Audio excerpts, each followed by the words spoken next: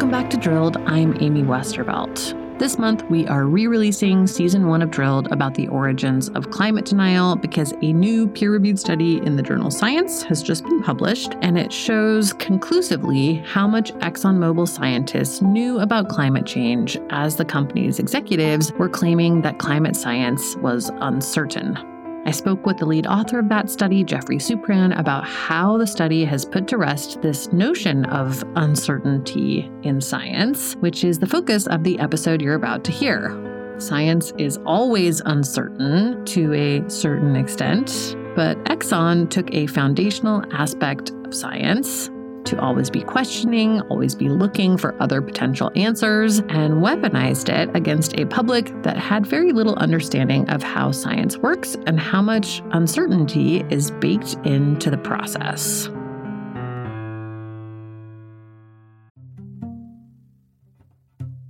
If you're listening to this show, you are probably at least climate curious. And one thing that I get asked all the time is, okay, I understand that this is a big problem. We need to act now, but what can I do? The climate crisis can feel like such a huge, overwhelming problem, which is why this April, former U.S. Vice President Al Gore and the Climate Reality are holding a free training on what's happening with the climate and what we can personally do. And actually, I'm going to be part of that training. It all happens in New York City, April 12th through the 14th, and it's going to be big, really big. If you want to know what climate change means for your future, your career, your part of the country, or the world, this training is for you. You'll get to hear straight from former U.S. Vice President Al Gore and a lineup of incredible thought leaders, scientists, experts, and more at the top of their fields. I'll be doing a training on climate disinformation as part of this. You'll come away with a real understanding of what's happening to the planet and the skills to make a difference. If you complete the training, you'll join the Climate Reality Leadership Corps, a community of nearly 50,000 change makers all over the world.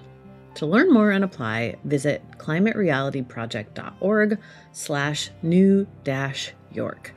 That's climaterealityproject.org/new-york. I hope to see you there.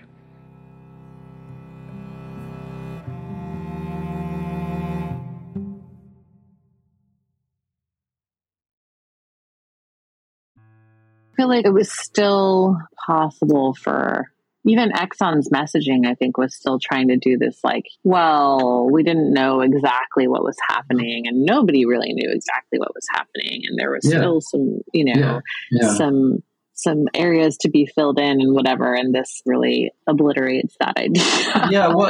Because I do think, and obviously this is a subjective interpretation, but the majority of their statements in response to initial Exxon New journalism and reporting was that, we've tracked the scientific consensus. Like tracked has always been their watchword for this response.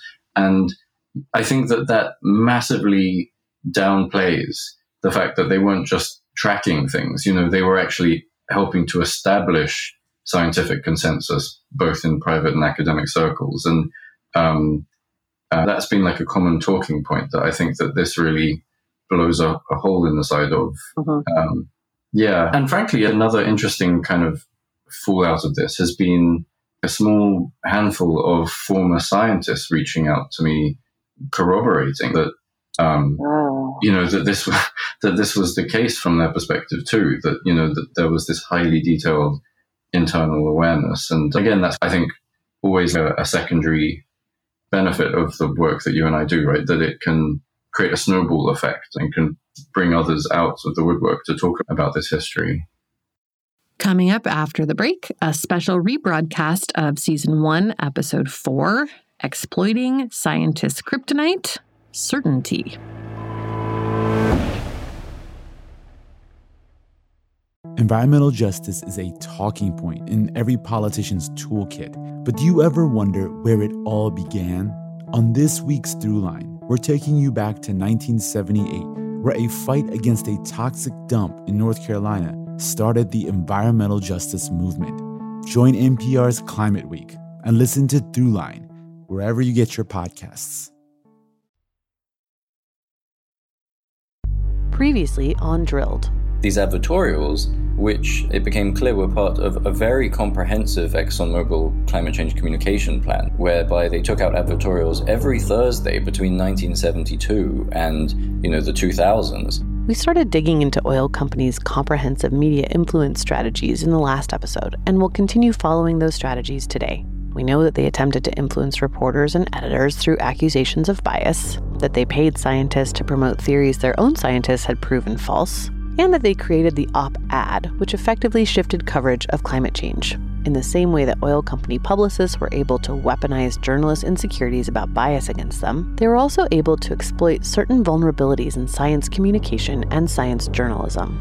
This isn't what we're good at necessarily. Like if you look at the characteristics of what makes a good scientist, it's actually often diametrically opposed to what makes a good communicator. That's climate scientist Katharine Hayhoe, a longtime leader in her field. She is a good communicator, and she says between that and her gender, she's had to work twice as hard to earn credibility as a scientist. This is something I heard over and over again from scientists, that the general sense is if you're good at communicating, you're either not good at science or you're not focused on it. Former Exxon scientist Morrell Cohen said this too. The general attitude would feel that there would be a kind of dilution of his scientific focus. He would be taken less seriously as a scientist. As a company that had long employed hundreds of scientists, ExxonMobil knew this too. They also knew another key hallmark of science communication. It's awash in uncertainty. That's in part because of how science works. Predictions that come true and repeatable studies and results build consensus over time. But scientists never close the door on another possible explanation. It also has to do with how science funding works. Only someone not interested in future research grants would fail to include the phrase, "more research is needed," in their report. Knowing that scientists would be caught off guard by the notion that they must be certain about something, and that corporate execs are generally better at communicating than scientists, the oil industry was able to continuously call climate modeling into question, even as companies like Exxon and Mobil were using those same models to prospect for fossil fuels. Here's former Exxon CEO Lee Raymond giving a speech in the 90s, more than a decade after his own company's scientists have said there is consensus in the scientific community around climate change. The scientific evidence remains inconclusive as to whether human activities affect the global climate. It all played into the industry's strategy for victory. And we know that because they wrote it down in a memo that was actually published in the New York Times in the late 1990s. In it, members of the American Petroleum Institute indicate that victory will be achieved when they can successfully help people, air quotes, understand that there are uncertainties in climate science. That, quote, recognition of uncertainties becomes part of the, air quotes again, conventional wisdom. Another measure of victory?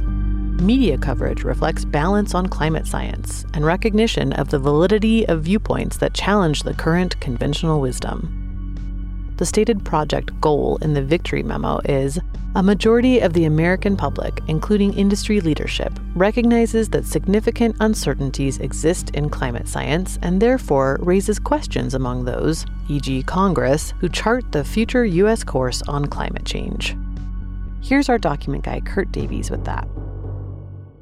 They said victory will be achieved when we get uncertainty into people's mouths, and they talked about targeting science teachers and Congress people and reporters specifically, and when media is turned around, that we will achieve success.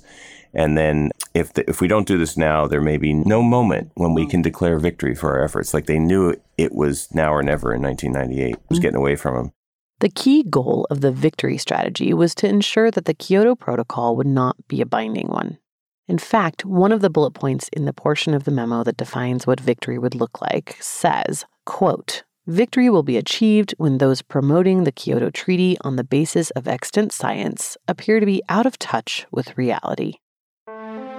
They have metrics on how they're going to win, how many members of Congress, number of talk show appearances, percent of media, very scientific.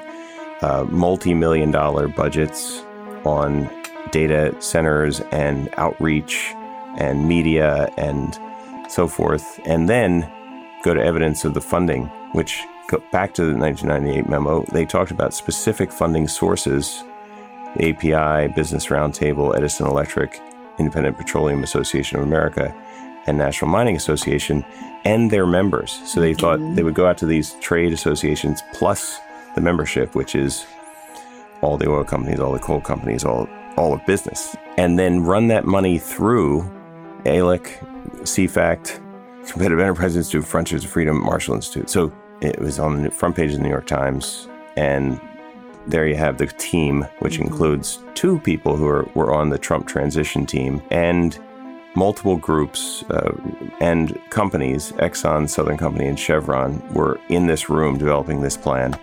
You know, even though it was on the front page of the New York Times, they went ahead with it. The plan outlined in this victory memo was crafted 20 years after Exxon scientists had told executives what was happening and how bad it could be. Exxon scientist Ed Garvey had long since left the company by this point and says he watched in horror as they worked to undermine everything he and his colleagues had done. I found it very scary. I felt kind of powerless at that point. I really think we had something at Exxon. We're going to be an energy company, and we recognize this problem, and so we're going to help direct the country away from fossil fuels. And instead it just said, no, we just want to make money on oil, and we don't really care what happens. It upsets me. I don't know what else I can say. It was definitely a missed opportunity to lead. And I do think that if Exxon or maybe another oil company had leaned on the government in the 80s to say, you need to do this, that the government would have come around on it. There were several key narratives crafted to achieve this, quote, victory, and let's make no mistake, the strategy was in fact victorious. Despite the fact that the memo was published in the New York Times on the cover, the strategy was nonetheless executed as laid out, and as you heard there from Kurt, some of the same folks working in the Trump administration today were part of drafting that memo 20 years ago. The most successful narratives included not just underscoring the supposed uncertainty of the science, but also painting those concerned about climate change as liberals and hippies. Again, people who were completely out of touch with reality.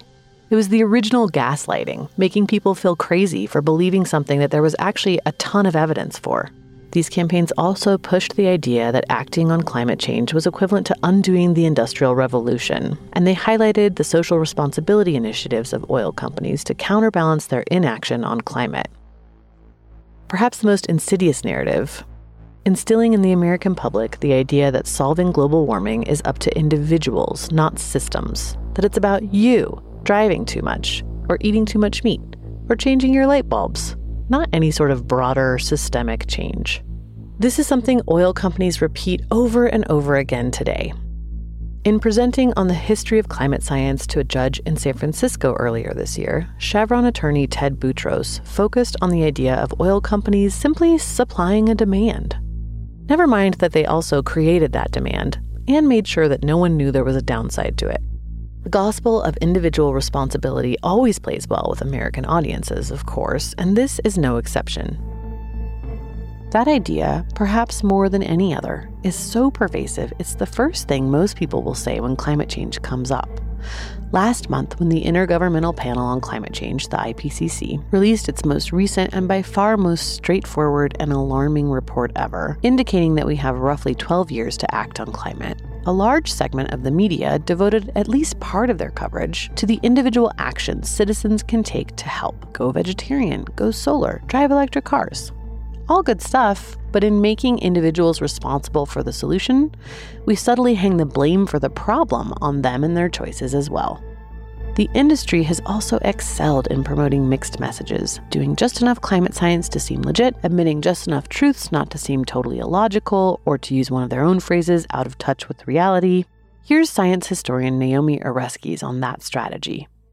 One of the reasons that it's so easy for people to sow doubt about climate change or any other issue is that if confusion is your goal, mixed messages are a very effective strategy. So you can say a lot of different things, and some of them may well be true. And you can even quote out of context the true things you have said in order to make it seem as if you're quite reasonable, as if you're not denying climate change, as if you're operating in good faith and that you are an entity to be trusted. But if you look at the total body of things that have been said by ExxonMobil or any of these other groups that have been involved in climate disinformation, what you see is this landscape of mixed messages in which, there's probably some truth mixed in with an awful lot of falsehood and misinformation. Nowhere was this entire media strategy more apparent than in the New York Times Magazine's issue-long feature this year about the decade from 1979 to 1989, when we almost did something about global warming and then didn't. It's the perfect culmination of the industry's strategy. A journalist and an editor who want to ensure they don't come off as biased, a writer who is new to any sort of science beat and completely new to climate science, so fairly easily played by industry spokespeople, and a clever narrative that includes just enough truths that you don't really notice the fairy tales. The story makes the problem of climate change global. We all failed to act, apparently, not just the handful of men in power. And the solution, or lack thereof, individual. It's, quote, human nature. We make short-sighted decisions, and there's nothing we can do to change that. Climate scientists were almost universally critical of the story, but the anti-climate science lobby ate it up. I could hear Steve Malloy grinning through the phone. Malloy is a longtime energy industry communications guy who runs the website Junk Science. He was also in the room and is listed as an author on the Victory Memo. He's worked for Exxon in the past and now works primarily for the coal industry. And he was also on the Trump administration's transition team for the EPA, an agency he has worked to dismantle since its inception. These guys are trying to claim that, Exxon knew. I don't know if you saw the coming issue. New York Times Magazine has this cover of that. Okay, so that kind of blows that whole hypothesis away because they're saying, well, everybody knew in the 1980s. Mm-hmm. Okay, well, whatever. Victory will be achieved when climate denialists can cite a story in the New York Times Magazine as proof of the validity of their take on global warming. Next time on Drilled. Literally since after World War II, the fossil fuel companies have actively engaged in public relations campaigns to sell the automobile and fossil fuels as the American way of life. Drilled is produced and distributed by Critical Frequency. Reporting for this series was done by me, Amy Westervelt. Our producer and composer is David Whited. Our executive producer is Richard Wiles. Our story and concept consultant was Rekha Murthy. Our cover art was designed by Lucas Lisakowski. You can find Drilled wherever you listen to podcasts. Please remember to rate and review the podcast. It helps us find new listeners. Thanks for listening. See you next time.